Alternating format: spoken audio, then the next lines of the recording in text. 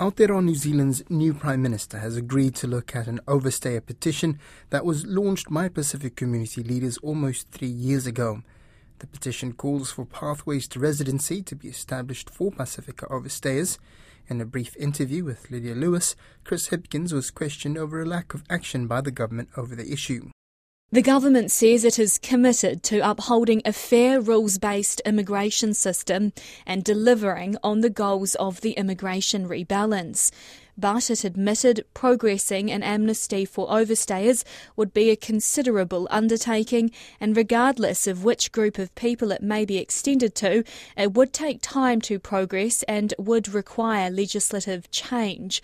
Prime Minister Hipkins says he is committed to Pacific communities in Aotearoa and will look into the calls made in the petition. I want to make sure that we have a country in New Zealand where Pacific people are respected, they have a place, and where we continue to maintain a really strong relationship with their home countries. Will you lead the charge in making changes and make sure that they can call New Zealand their home, that overstayers don't need to look over their backs? I haven't had an opportunity to look at that particular issue yet, but I absolutely intend to look at it. The Prime Minister has also reaffirmed the country's commitment to the Pacific.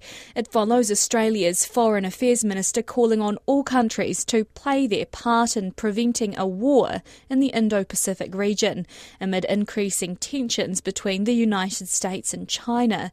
While Mr Hipkins says he cannot comment on the specifics as he has not listened to her speech, he did say New Zealand's relationship with the Pacific remains strong. My message to the Pacific is probably the same as Jacinda Ardern's, which is, we're here, we're a trusted partner for the Pacific. We want to continue to work closely with Pacific countries. We're always at the other end of the phone if they've got things that they want to talk about or they've got areas where they want to work with us on. And we'll be really focused on strengthening our own relationship with Pacific countries. Meanwhile, when asked if he would be attending this year's Pacific Islands Forum Leaders meeting, he had this to say. I can't make a decision on that until I've got a date, but certainly it is a priority for me. It will depend on logistics.